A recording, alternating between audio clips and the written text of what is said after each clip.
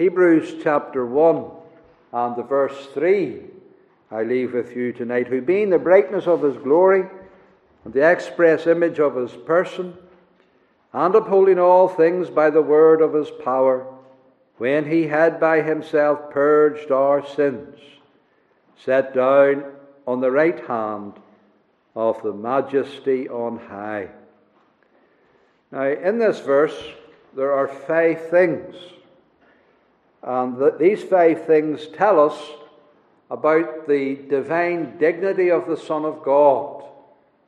They are describing to us the glory of Jesus Christ, God's Son.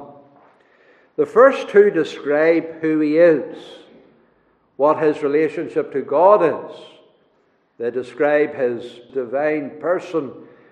He is the brightness of God's glory. He is the express image of God. He's all that God is.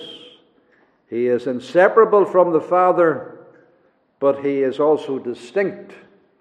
He is the image of God, the very image of God, the express image of God, the image of the Father and the Son. So they're 2 distinct persons also. So those 2 things describe who he is, the kind of Son he is, a true Son who has the true divine nature, one who is fully divine. The next 3 things which we consider tonight, and this is our text tonight, upholding all things by the word of his power, that's one thing.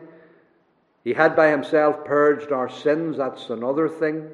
And then the third thing is he sat down on the right hand of the Majesty on high. Now these 3 things tell us about his work. What is it that the Son has done? What does he do? He not only has the nature of God, but he also does the works of God. Works that no other one can do but God only. We're talking about the Mighty One tonight, in deed and in word, the Almighty Son of God. And it's important that we know he is the Almighty Son of God. It is important that we have no doubts about that, because we cannot trust in him if he has not divine sonship. We cannot believe in him if we do not have the persuasion that not only does he have the nature of God, but that he does the works of God. The Lord Jesus, you remember how he said, "You believe in God, believe also in me. Have the same faith in me. The faith that you have to trust in God, you give me that same trust," he says. Well, we must know that for him to have this same trust, he must be one who can do the same works and who has the same nature of God. Otherwise it would be idolatry to trust in Jesus Christ.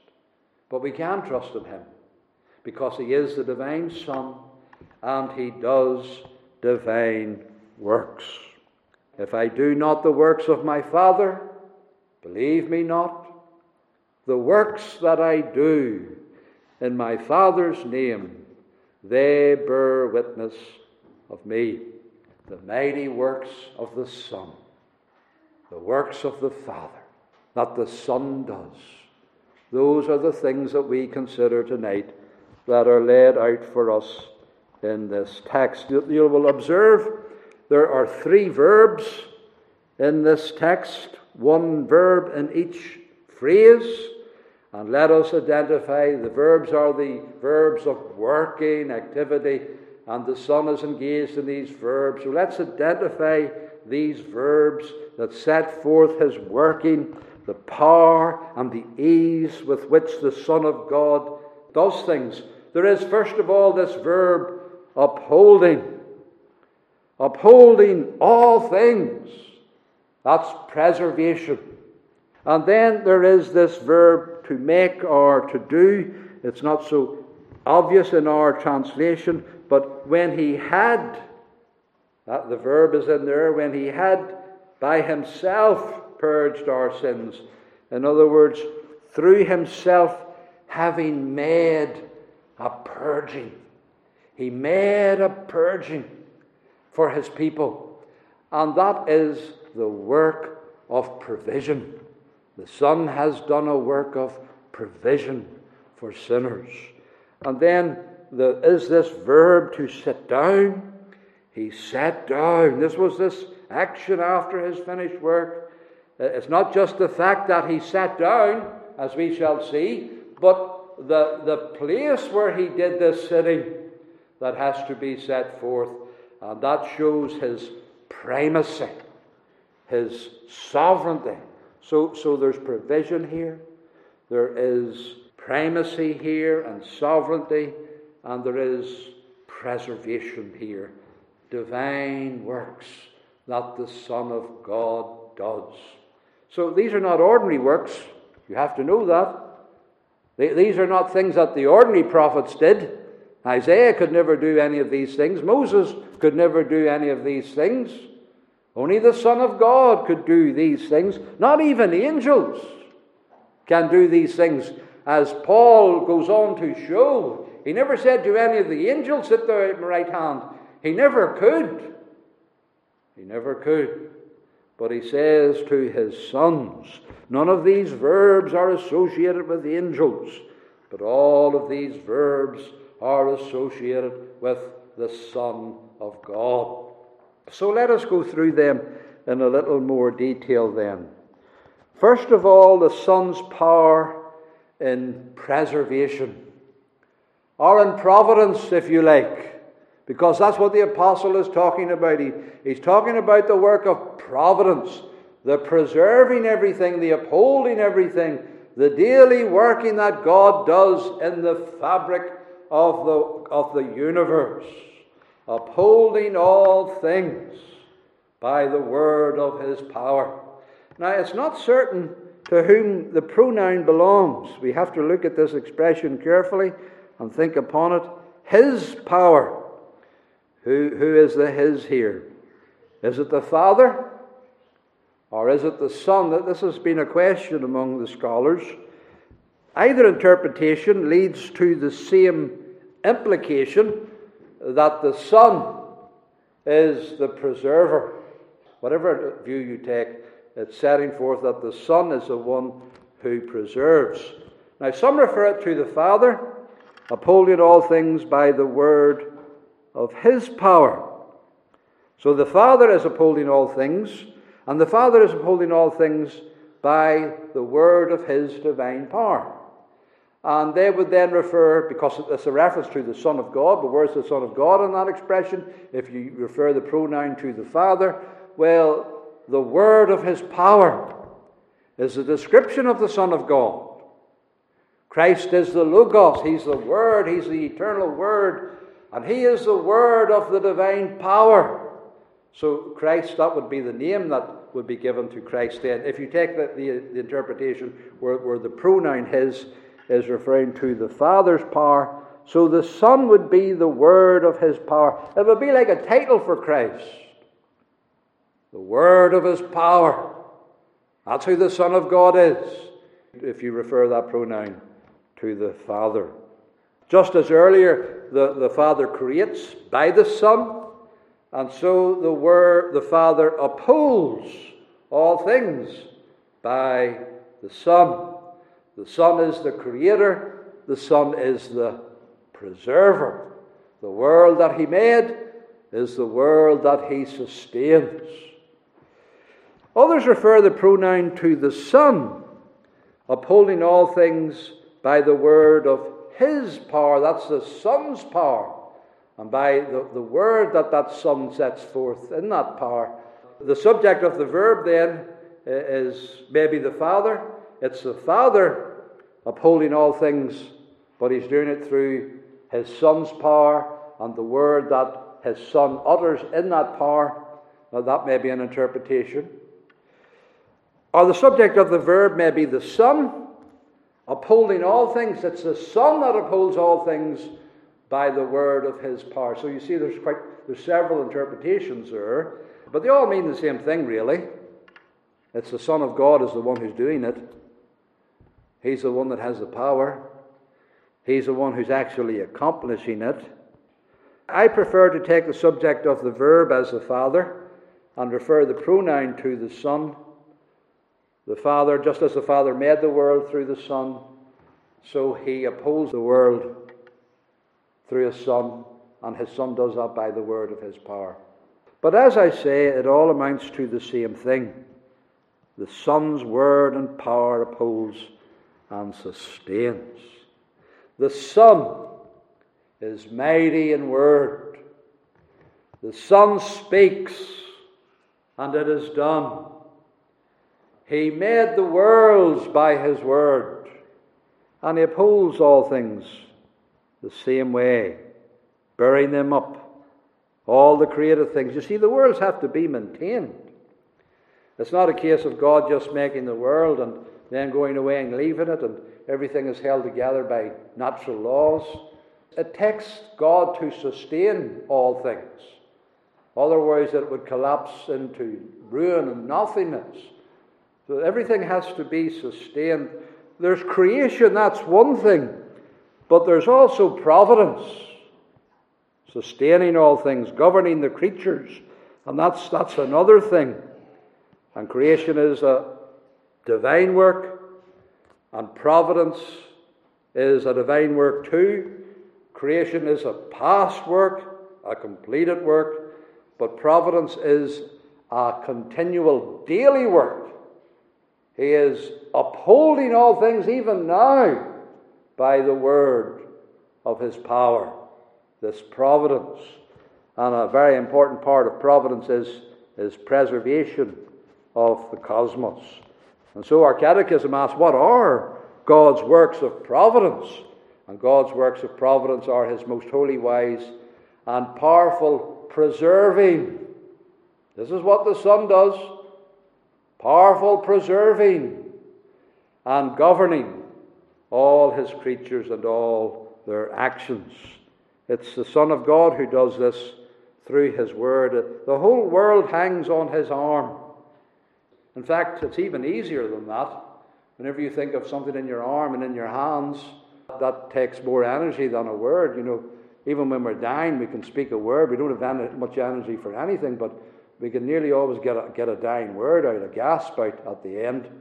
Speech is the easiest thing for us as creatures to say, to do, and hear God. That's the thing He uses to make the world. That's the thing that He uses to uphold and sustain all things. Just the word. Just the word.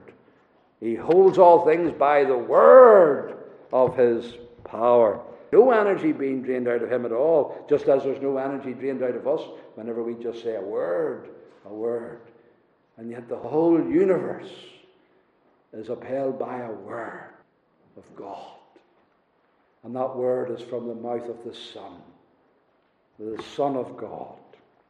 So the same that created it keeps it. As Paul said, He is before all things, and by Him all things consist. Not only were created, but they continue to consist because of the Son of God. Thou art worthy, O Lord, to receive glory and honor and power, for Thou hast created all things, and for Thy pleasure they are. They not only were created, but they still are, because God is sustaining them and preserving them and upholding them. Now this sustainer then, Jesus Christ our Lord, became a servant. But even as a servant veiled in our humanity, there were rays of this word of His power coming through. There were glimpses of this divine glory that even sprung through His humanity. Remember how the apostle says, we beheld His glory as of the only begotten of the Father.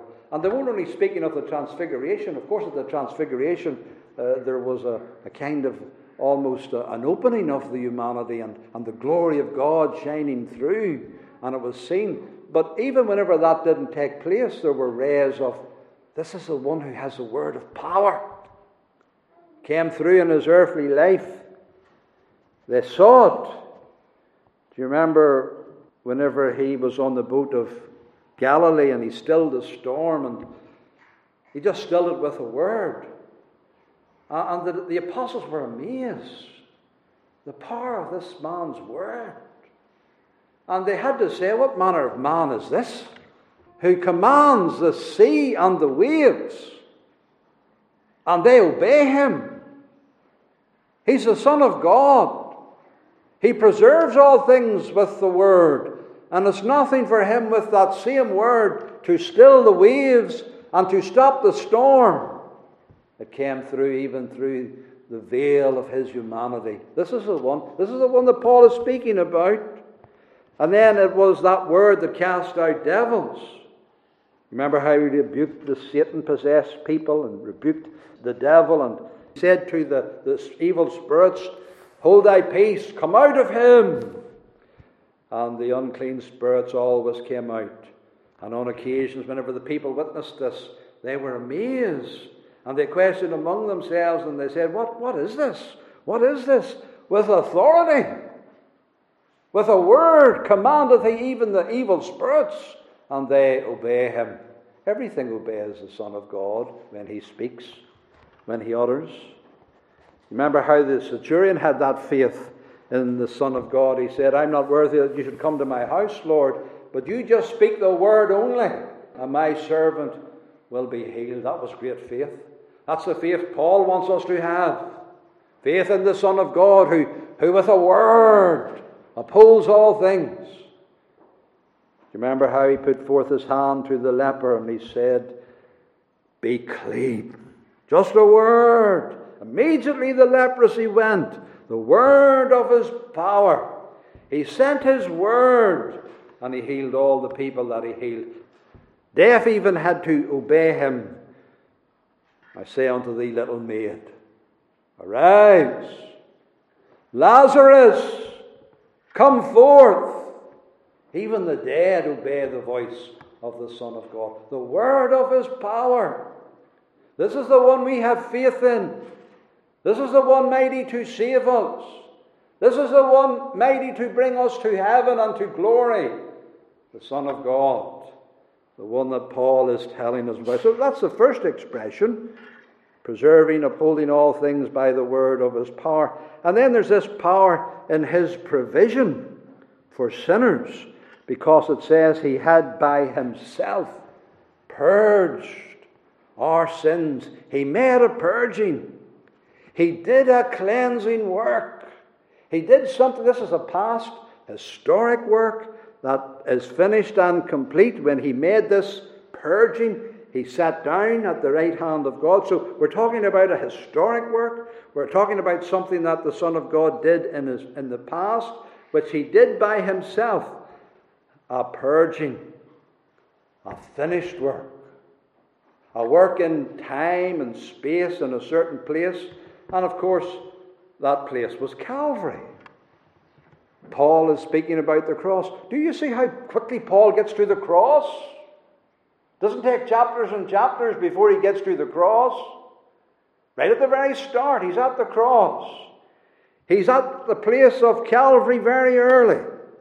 He gets to the Son straight away. He makes a beeline for the person of the Son, and he makes a beeline for the work of the cross that the Son does. We're only in verse 3. We're still in the first sentence. It's a long Greek first sentence that goes to the end of verse 4. We're still in the first sentence, and already Paul's at the cross. That's Christian preaching. That's how Christians preached in the old times. That's what this sermon is. This is the spirit that's coming through Paul. We preach Christ crucified. You can hear it in this very preface, in his introduction, as he begins to lay before us the themes that he's going to deal with. One that is central is the cross, the purging by the blood of Jesus Christ. I determined not to know anything among you, he said, save Jesus Christ and him crucified. And here that old Christian spirit of the old preachers is coming through here right at the start. Right at the start. Remember how the apostle says, God forbid that I should glory, save in the cross of our Lord Jesus Christ. save in that great purging work that he accomplished at Calvary. He had by himself purged our sins. And so you see how high he ranks the work of Calvary. He spoke about creation. That's a mighty work. He spoke about the preservation and the sustaining of all things. That's a mighty work. And then he comes to the cross. Is that something trivial? Is that something just minor, insignificant? No. You see the work of the cross? That's high up there in the league with creation and with providence. That's what the cross is to the Christian church. And that's how important it is to God. And that's how important it is to the Son of God. Only God has power to create. Only God has power to sustain all things. Only God has power to purge sin. And the Son of God did all of these things. So the Apostle Paul here, he doesn't see the cross as an accident. He doesn't see the cross as a mistake. He doesn't see the cross as a martyrdom merely. He doesn't see the cross as a sermon. You know, some people say, oh, the cross is God speaking to us, just God telling us he loves us. Yes, of course, it includes that. But that's not the main thing about the cross. The main thing about the cross is this divine work of purging that terrible evil in the world called sin. Only the cross can deal with that. So he sees the cross as first and primarily a work, a doing of Christ, and he sees the Son making something, doing something as mighty as making the world, making an atonement, making a purging, a cleansing for sin. You see, the greatest problem in the universe that God made and that he sustains by his preservation power, the greatest problem in that universe is the problem of sin. A problem for sinners. Sin is rebellion against God, against his authority. And the great problem is, how can God be just and yet remove sin? That's a big problem. It's so big a problem it takes a divine remedy. And it takes a divine person coming and doing the work that needs to be done to remedy it. And that divine person is the Son of God. So here is the work that does it. Making a purging. Now the word purging is from the Old Testament, of course.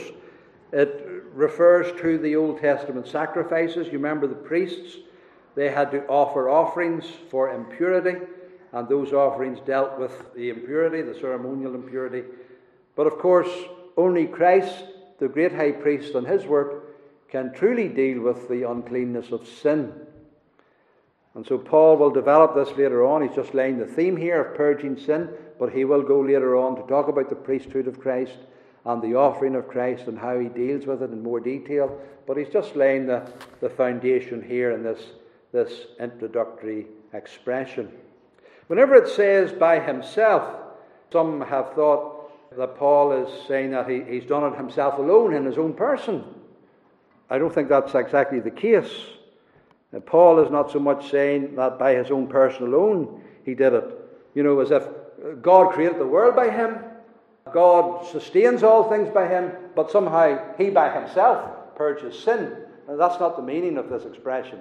The Father is involved in it too, just as the Father is involved in the creation, just as the Father through the Son is involved in the preservation, so the Father is involved also with the Son in the purging.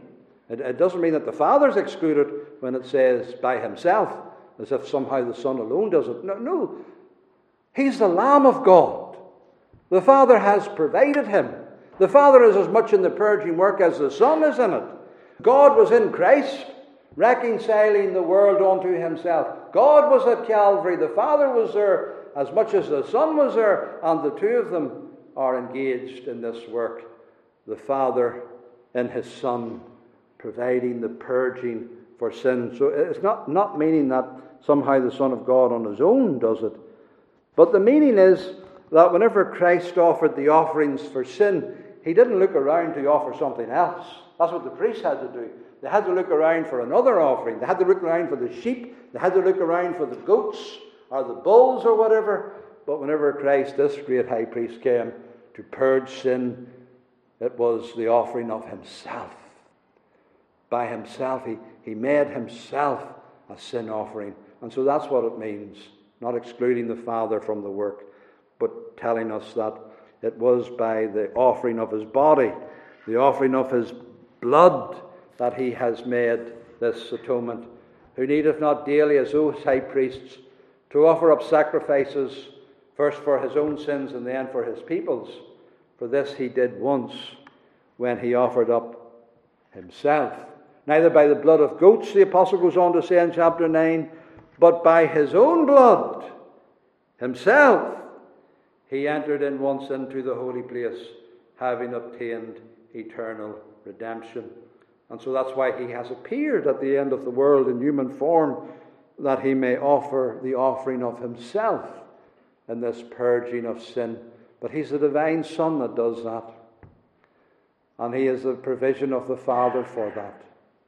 Just as the Father made all things through him, so the Father deals with sin through him too. The third thing that shows his divine power is the primacy that he now holds, the sovereignty in the heavens. He sat down. Now, this looks easy. It's easy for us to sit down. That was his action. He sat down. Now, some have stressed that that shows the work is finished. And whenever one sits down, it means that they're sitting down to rest. They're sitting down because the work is finished. You know that the priests had no seats in the sanctuary. They couldn't sit down. Their work was never finished. There were always new priests come in to carry on the work. Priests could never sit down. But Christ's work was such that when he finished it, he was able to sit down. And some have stressed that aspect of it, the finished work. The purging was accomplished and he could sit down. But I don't think that's the main focus, though it is, of course, appropriate truth and it may be drawn from the text. But I don't think it's the main idea in the text. Not just that it's a finished work. I think the main emphasis is not so much that he sat down, but where he sat down. That's the main emphasis. He sat down at the right hand of the Majesty on high. It wasn't just any seat. It's not that he just finished the work and I sat down and had a rest. It's finished. That's not the emphasis. The emphasis is he's been put at a seat. A chair has been given to him to sit down on, where he may have sovereignty and primacy over all. There's an ongoing work that the Son of God is involved in, and he has to sit on this seat to be involved in that ongoing work. It's not that his work is finished. The purging work is finished, but the application of it goes on by the power of the Holy Spirit. And he has to be on this seat. So the emphasis is where he sits, not the fact that he just sits. Anybody can sit down. We know what it is to sit down. But there are some chairs you can't sit on. You know, we can all sit on our chairs in the living room. We can all sit on our chairs on the table. But could you sit on a king's chair? Could you sit on an engineer's chair? Could you sit on a teacher's chair? Or some other skill that was needed? The chair that is identified with that skill? Could you sit down in this chair where the Son of God sat? Nobody can sit there. Only a divine person. I mean, sitting on the chair, it isn't just meaning he's sitting on the chair. He's sitting on the chair at the right hand of the Majesty on high. Nobody can sit there. Not even angels can sit there, because to sit there requires power. It's not just a case of sitting there. It's sitting there and doing the work that is identified with that chair. And that requires divine power. All power is given unto me. And he is such a person as he can exercise it. You know, if someone said to me, there's an engine, go and fix it, I wouldn't have a clue what to do. But the Son of God is put on the chair of the universe, and he has a clue what to do. He can take this chair. He can sit in this chair. He can have the primacy in this chair, and it'll not be a problem to him because he's the Son of God, because of who he is. So that's why God didn't say to the angels, sit there at my right hand. That would be a cruelty.